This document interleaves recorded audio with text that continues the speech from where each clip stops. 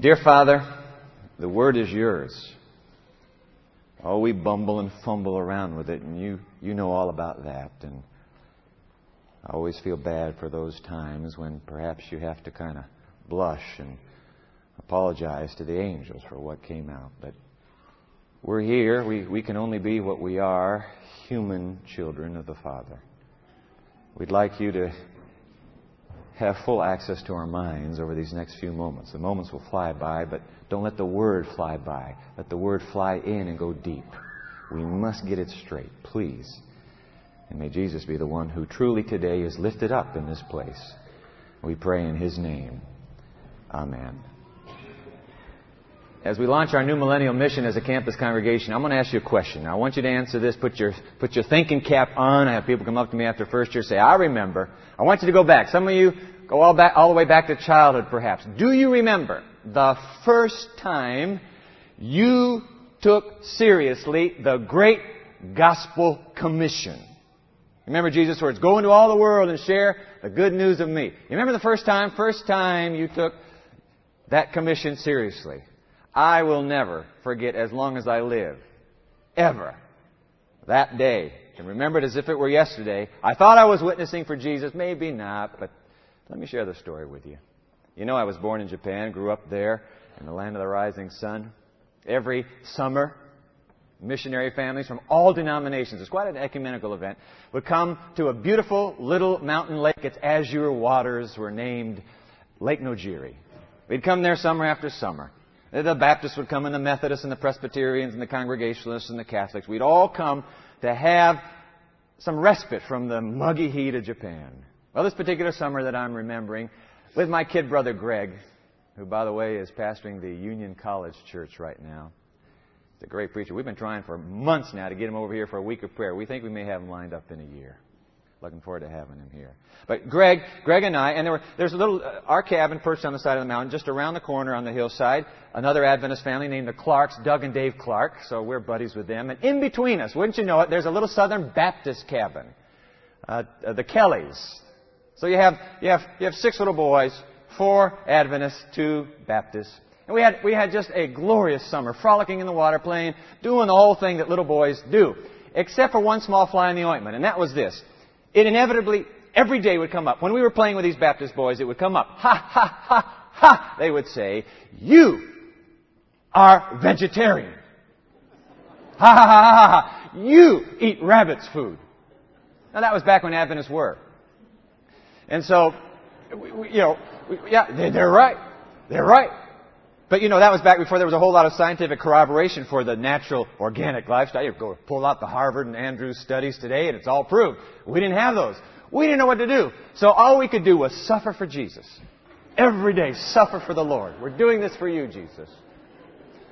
Well, one day, we'd had enough. Well, Doug, my little older Doug Clark friend, he's now working in the health system on the West Coast. Doug came prepared. All right, these boys brought it up again. Ha, ha, ha, ha, you are vegetarian. Doug said, he threw back his little Adventist shoulders, cleared his throat, and said, fellas, do you know that General Douglas MacArthur is a Seventh-day Adventist? But you could have heard those Southern Baptist jaws hit their chests.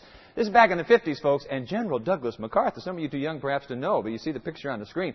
He was a household name. He was revered by the Japanese during, right after the liberation. Whoa!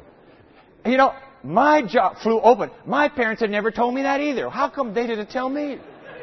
General Douglas MacArthur's an Adventist. And what is more, Doug went on to announce, he is a vegetarian. Those little Baptist eyes popped out. I said, listen, I don't need much of a cue. This is the time to start witnessing. Ha, ha, ha, ha, MacArthur is an Adventist and a vegetarian. Felt so good to win one for Jesus at last. Well, we chuckle about it. Since that time, of course, we've all grown up, and I have learned, having grown up, that great victory on behalf of the kingdom of Christ was based upon one small but significant error. And that is, I learned eventually that General Douglas MacArthur was not a Seventh-day Adventist.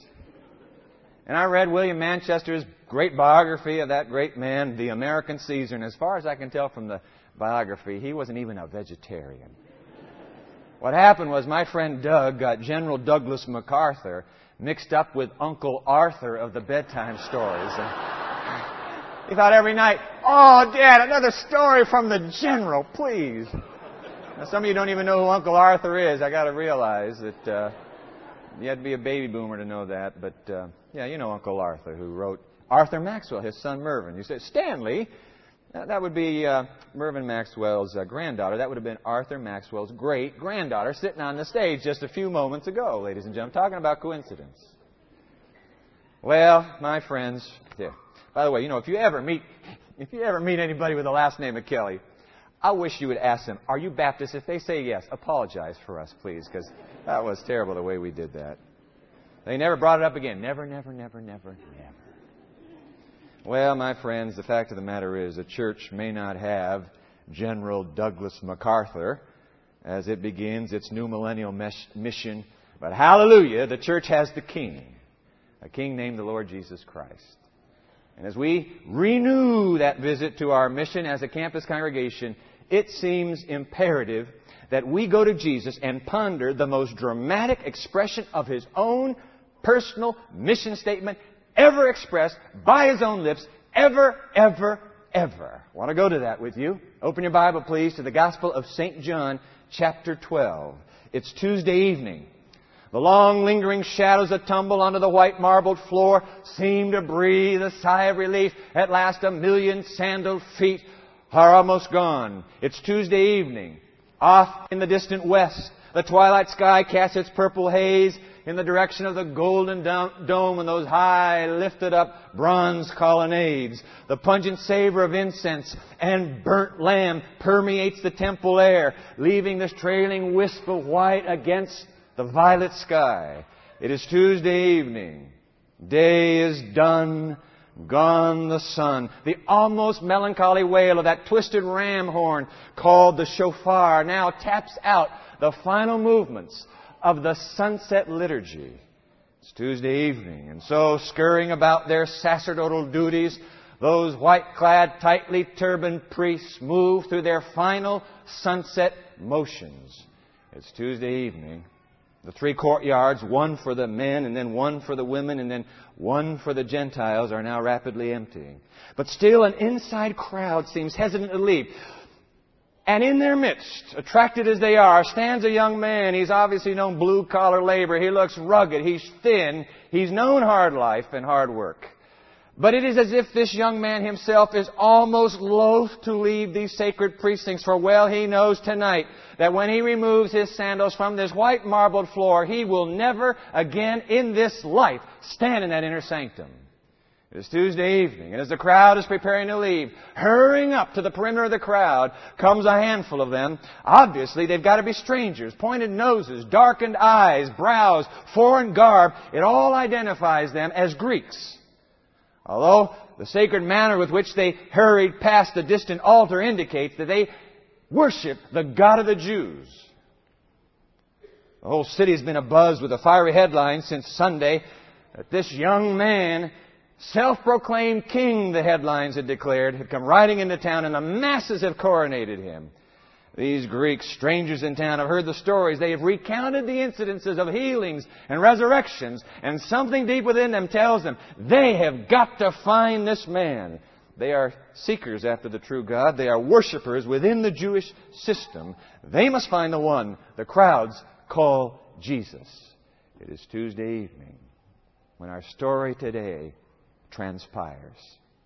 Before we begin to read, I've got to tell you, fitting indeed that as it was in the beginning, even so it was in the ending. Just as wise men came from the east to find Him after His birth, so wise men now come from the west in search of Him before His death. And I can't miss the pastoral opportunity to tell you, it occurs to me, it is always a wise man. It is always a wise woman who goes looking, seeking for this Jesus. Let's read it together. The Gospel of St. John, chapter 12. I'm in the New King James Version. Better get used to it. Kind of excited about this. John chapter 12, verse 20. Now there were certain Greeks among those who came up to worship at the feast. Some believe that by John's choice of the word worship rather than partake, they didn't come to partake of the Passover. They're half proselytes. They're not all the way included in Judaism yet. But they have come up to worship at the feast in Jerusalem. Then, verse 21, they came to Philip, Hellenized name. Maybe they picked him because, hey, he got a Greek name like us. They picked Philip. They came to Philip, who was from Bethsaida of Galilee, and they asked him, saying, Sir, we wish to see Jesus. We wish to see Jesus. It is the quiet cry. It is the silent prayer of the world this very morning. Is it not? I mean, you think about it. We wish to see Jesus. Could it be that if the deepest longing, if the deepest hunger of the human heart today could somehow be articulated, it would always, no matter the language, it would always be translated into this plea, this prayer. I want to see Jesus. We wish to see Jesus. I was sitting all alone minding my own business at the airport in Orlando with a cup of hot chocolate and a newspaper, waiting to catch a plane back here to home. When all of a sudden, I noted out of the corner of my eye, a woman came and sat in the table, caddy corner from me. I go on reading my newspaper. Pretty soon, she's knocking on my cafe table. I look up, yes. She said, may I borrow the stocks and bonds section of the paper? Well, I never used to read that until we got on this new retirement plan. I said, sure, you can take it. Can you believe what we have to do now? I said, sure, take it, keep it. Go back to reading pretty soon. She said, what do you do for a living? I said, I'm a pastor. She said, are you a priest? I said, oh, I look Protestant, don't I? I said, I'm a Seventh-day Adventist pastor. Oh, she wanted to confess. She did not want to confess for herself. She wanted to confess for her friend. You see, she was a physician's assistant. Came every year to the American Diabetics Association annual convention in Orlando, Florida. She has a friend from Nevada that she would meet every year in Orlando. But that friend, though married, when that friend got on the plane somewhere in Nevada, that wedding ring came off, and that friend would party till the sun came up every night as if she had never exchanged a marital vow in her life. This friend of hers starts pouring out her heart and says, oh, Pastor, what can I do to help my friend? She's going to destroy herself and destroy her marriage. I'm telling you what, ladies and gentlemen, you don't need a chance encounter in some airport somewhere to come to grips with the reality that our whole nation, our whole world suffers from this gnawing, this numinous longing, a hunger. They don't know what it is. Why do you think they party till sunup? Because there's something that's got to get filled, and it never gets filled. They want to see Jesus. They don't know it. We wish to see Jesus is the cry of this planet. It just doesn't know. That's the way you express that longing. You know, the Academy Awards, what was this, last Sunday night? I didn't see it. We're driving back from Florida.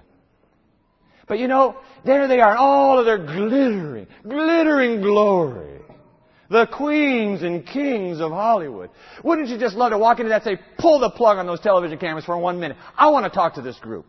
3,000, 5,000 of them. Look at those masks. Manicured to the hilt. And say, hey, listen, guys, do you know what you want? You have been trying. You have been seeking. You have been thirsting for years. If only you could find Jesus. Everything you've dreamed of, you could have. And give an altar call right there. Why not? We wish to see Jesus. It is a heart cry of a planet headed for destruction today. I'd like to go down tonight. Oh, wouldn't you? The Final Four down in Indianapolis. Whoa, Michigan State, go!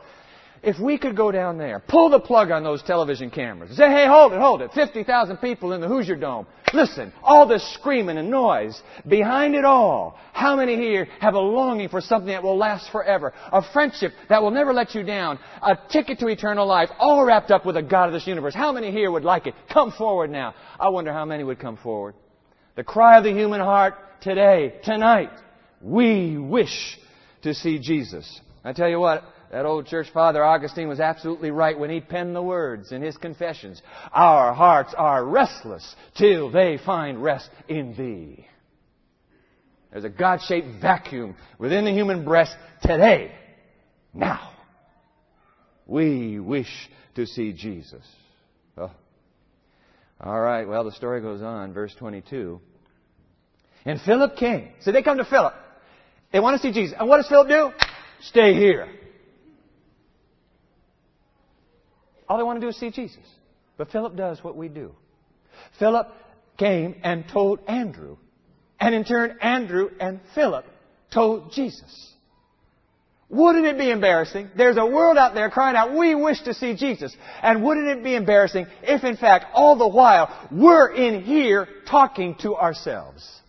That's exactly what Philip does. They want to see Jesus. I want to go talk to Andrew. They talk to themselves. They talk to Jesus. But they've got a crowd here that wants to see Jesus. Oh, my. If the cry of the Greeks reflects the cry of this world, then the response of Philip captures the crisis of this church. Here we are, dialoguing, discussing, deliberating, debating among ourselves, furiously, futilely far too often, because who's listening to ourselves except ourselves? And all the while, this numinous, unnamed, subliminal longing, we want to see Jesus. You say, come on, Dwight, I don't think the world really wants to see Jesus. You're crazy. It does. Do you think it's an accident that Hollywood, our national news weeklies, television, radio talk shows, why do you suppose Jesus keeps showing up in those venues? Newsweek magazine just last week. Why does he keep showing up? You say, oh, this is just Christians talking to each other. Hardly. Most of the entertainment and media barons are Jews. There is a public curiosity that often masks a private longing. We wish to see Jesus. Hey, these are the people we work with. There's some of them right on this campus. They're going to school with you. These are the people we do business with every single day of our lives. Hunger. How do you know? You ever stop long enough to look in those eyes? You ever ask that person, really, how are things going? We wish to see Jesus.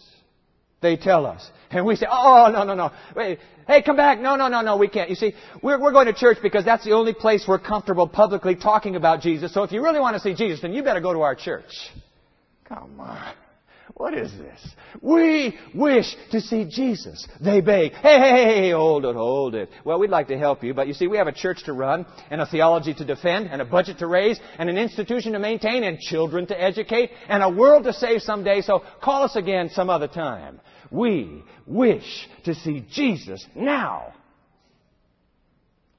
The cry of the world, the crisis of the church.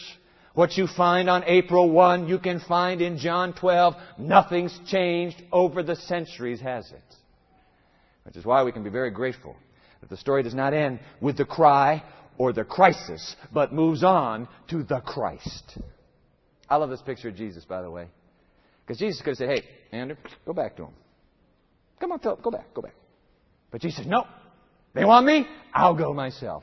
I tell you what, if there's a hungry heart here for Jesus today, if there is a life that is longing for the Master to walk your way, all you have to do is cry the words out, I want to see Jesus, and Jesus will be there. Can't find a human to represent him? That's okay. He's not stymied. He can still pretty much take care of himself. Thank you. You need Jesus, you cry out. Jesus himself will come to you. And so Jesus begins that coming to them. I love this. This is verse 23. But Jesus answered them, saying, the hour has come that the Son of Man should be glorified. What Jesus is saying is, hey, it's time. It's time.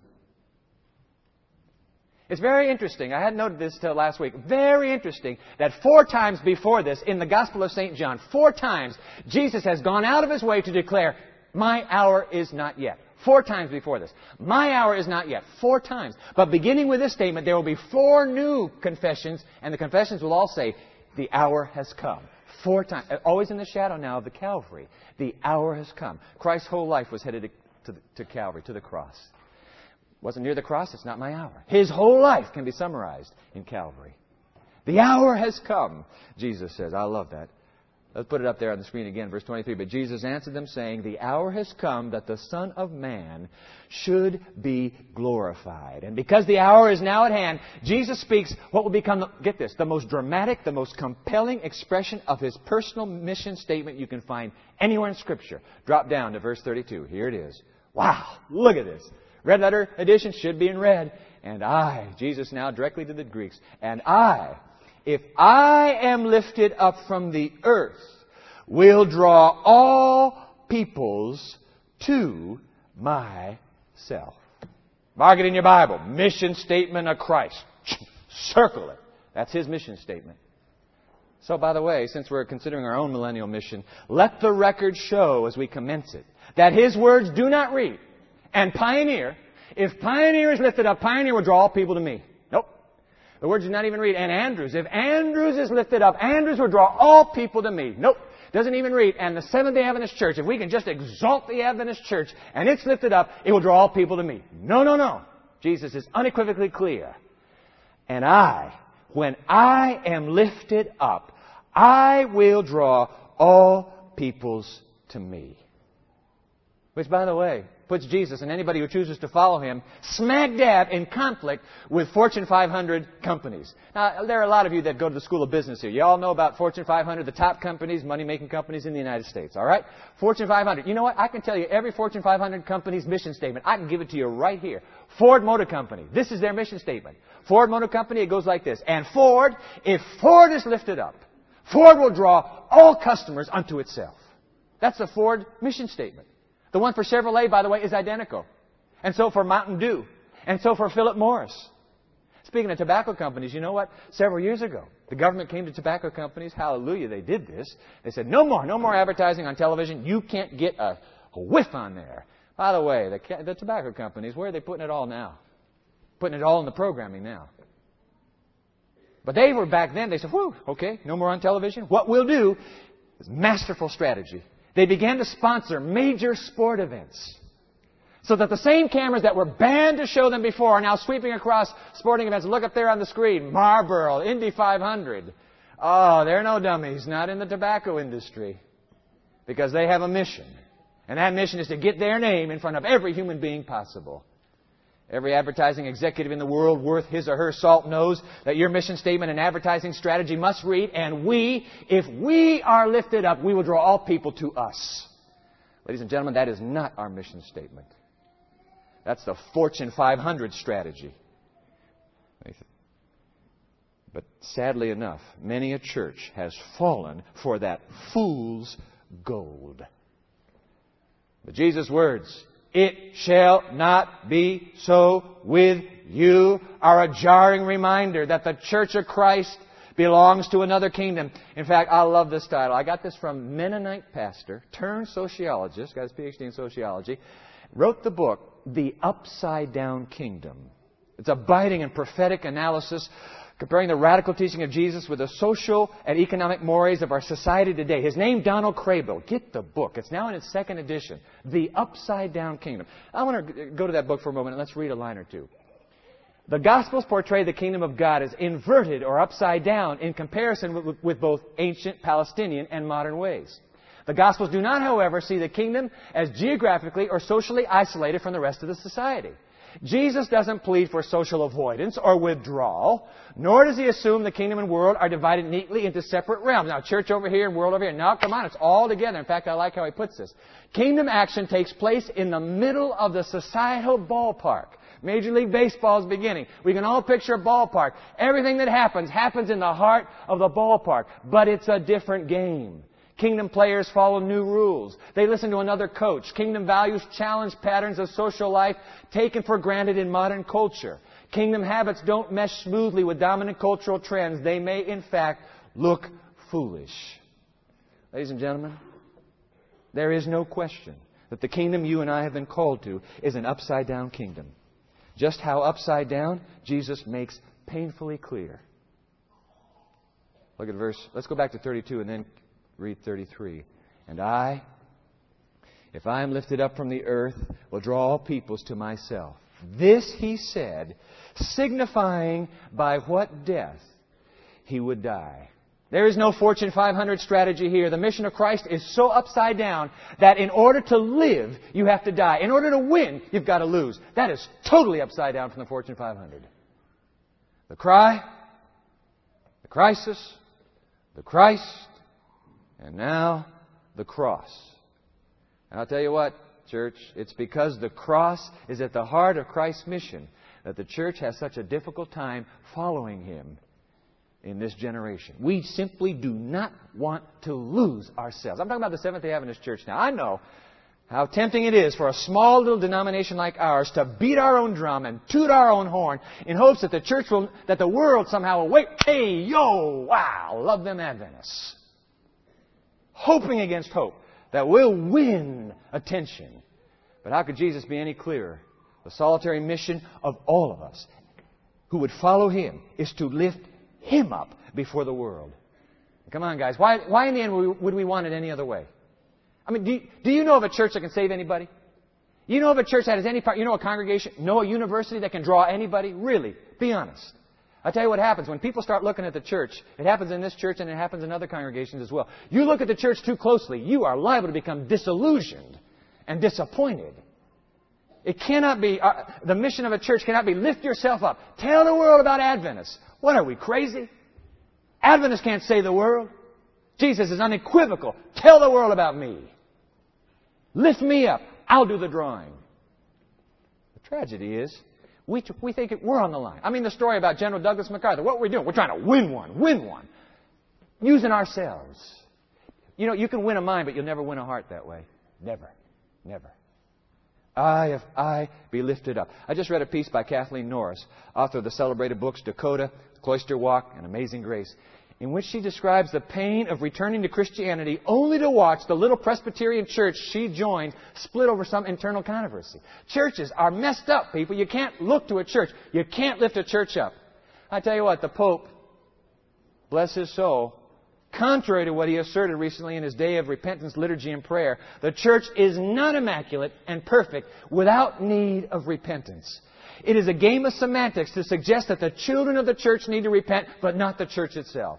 There are times when the institution of the church itself needs to repent for what it has administratively done. There are times when the church must repent.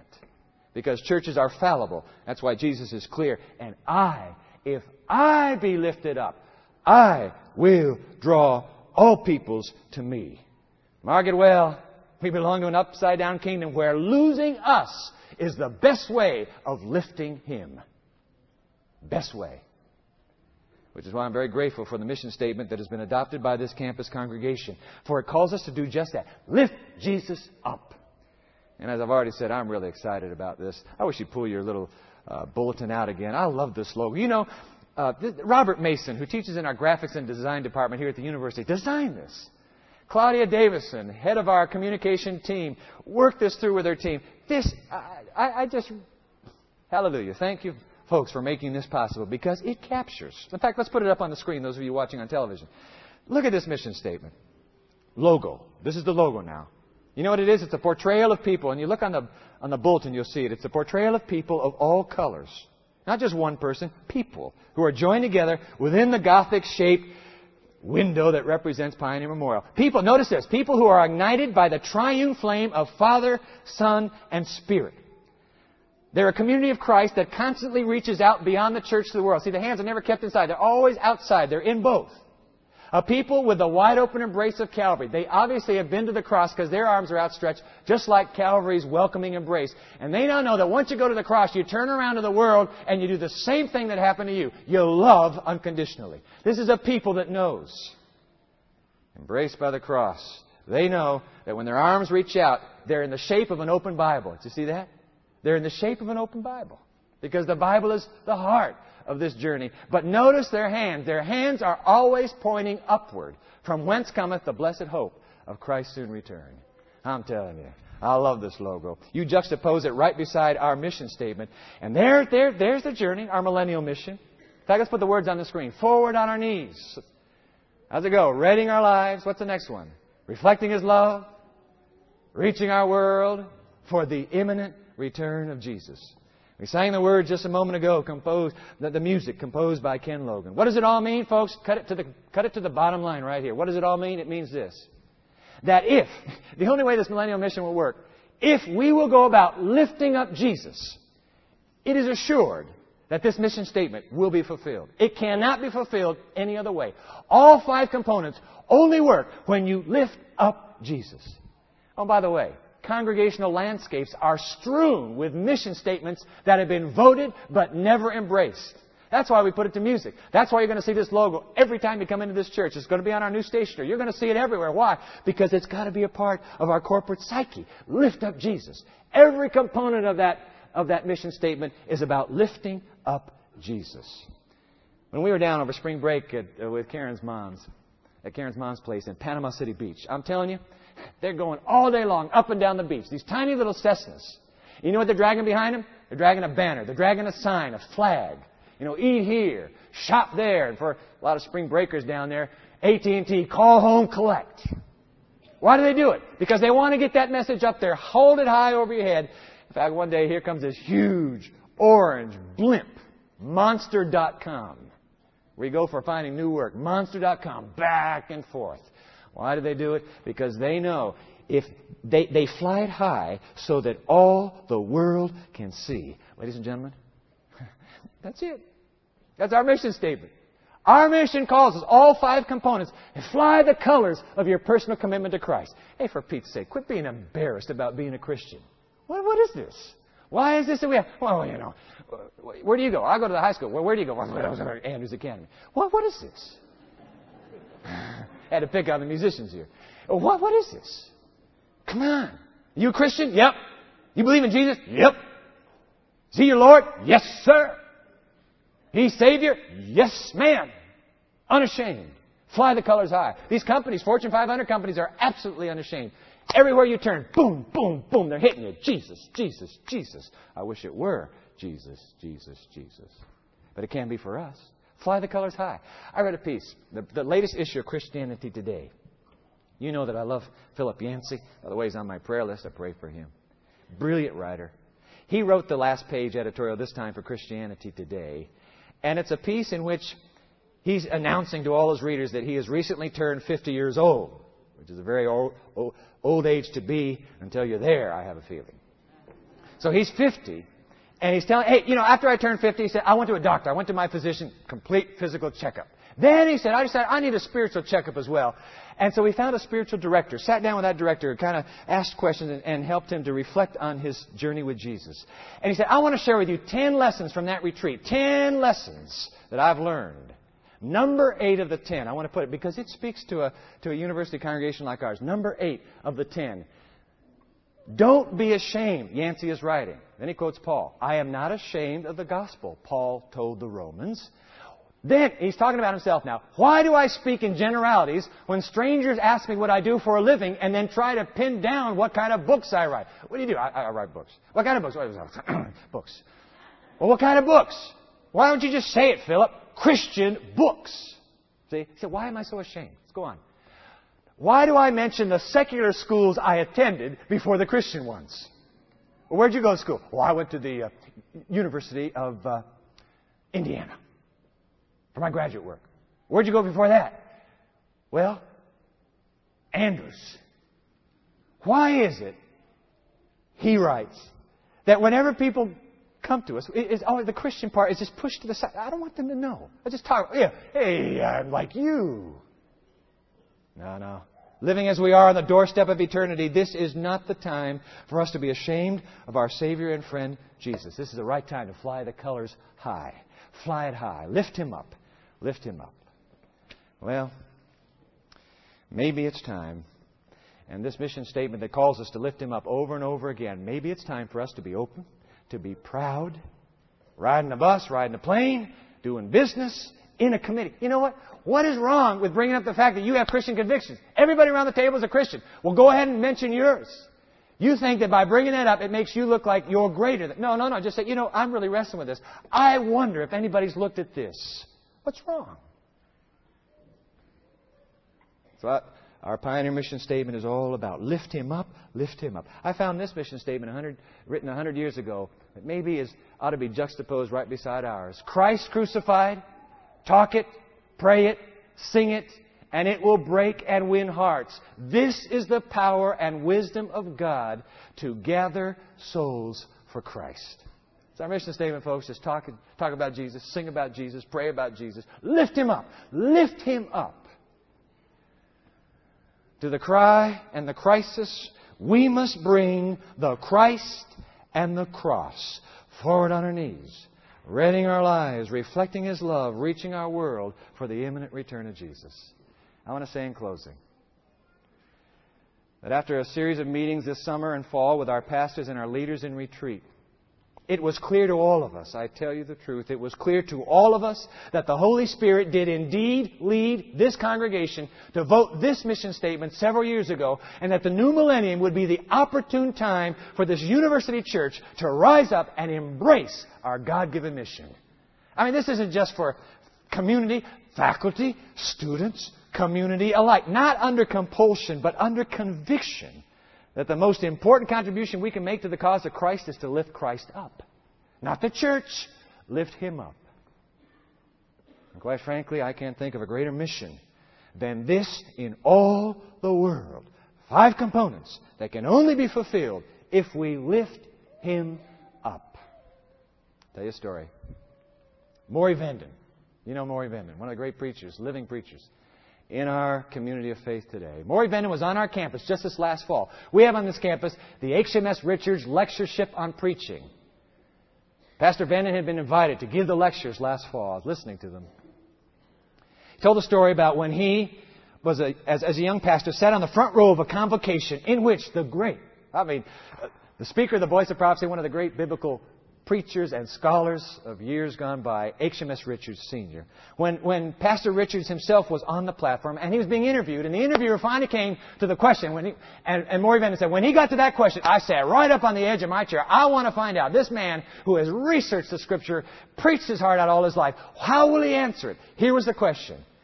Sir, if you could sum up the message of the Adventist Church, the message the Adventist Church is to take to the world, how would you sum that message up? Richard paused for but a moment, then looked back and spoke 2 words. Jesus only. I want to tell you something, friends. That man of God was absolutely right. Both our mission and our message can be summarized 2 words only. Jesus. Jesus only.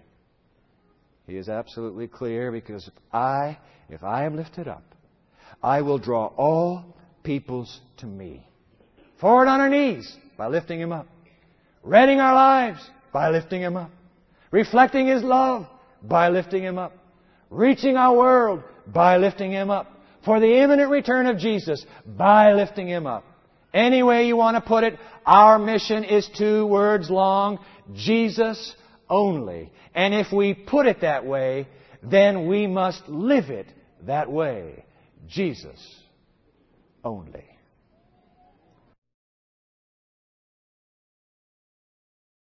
Holy Christ, it is because You were once lifted up before our eyes and our hearts that we were drawn to You. Dear Savior, please, let the drawing that comes only from You and Calvary be the lifting up that we take to this world. This isn't our mission in the end. It is Yours. We want You in the middle of it every step of this millennial journey until You come. We pray in Your name. Amen.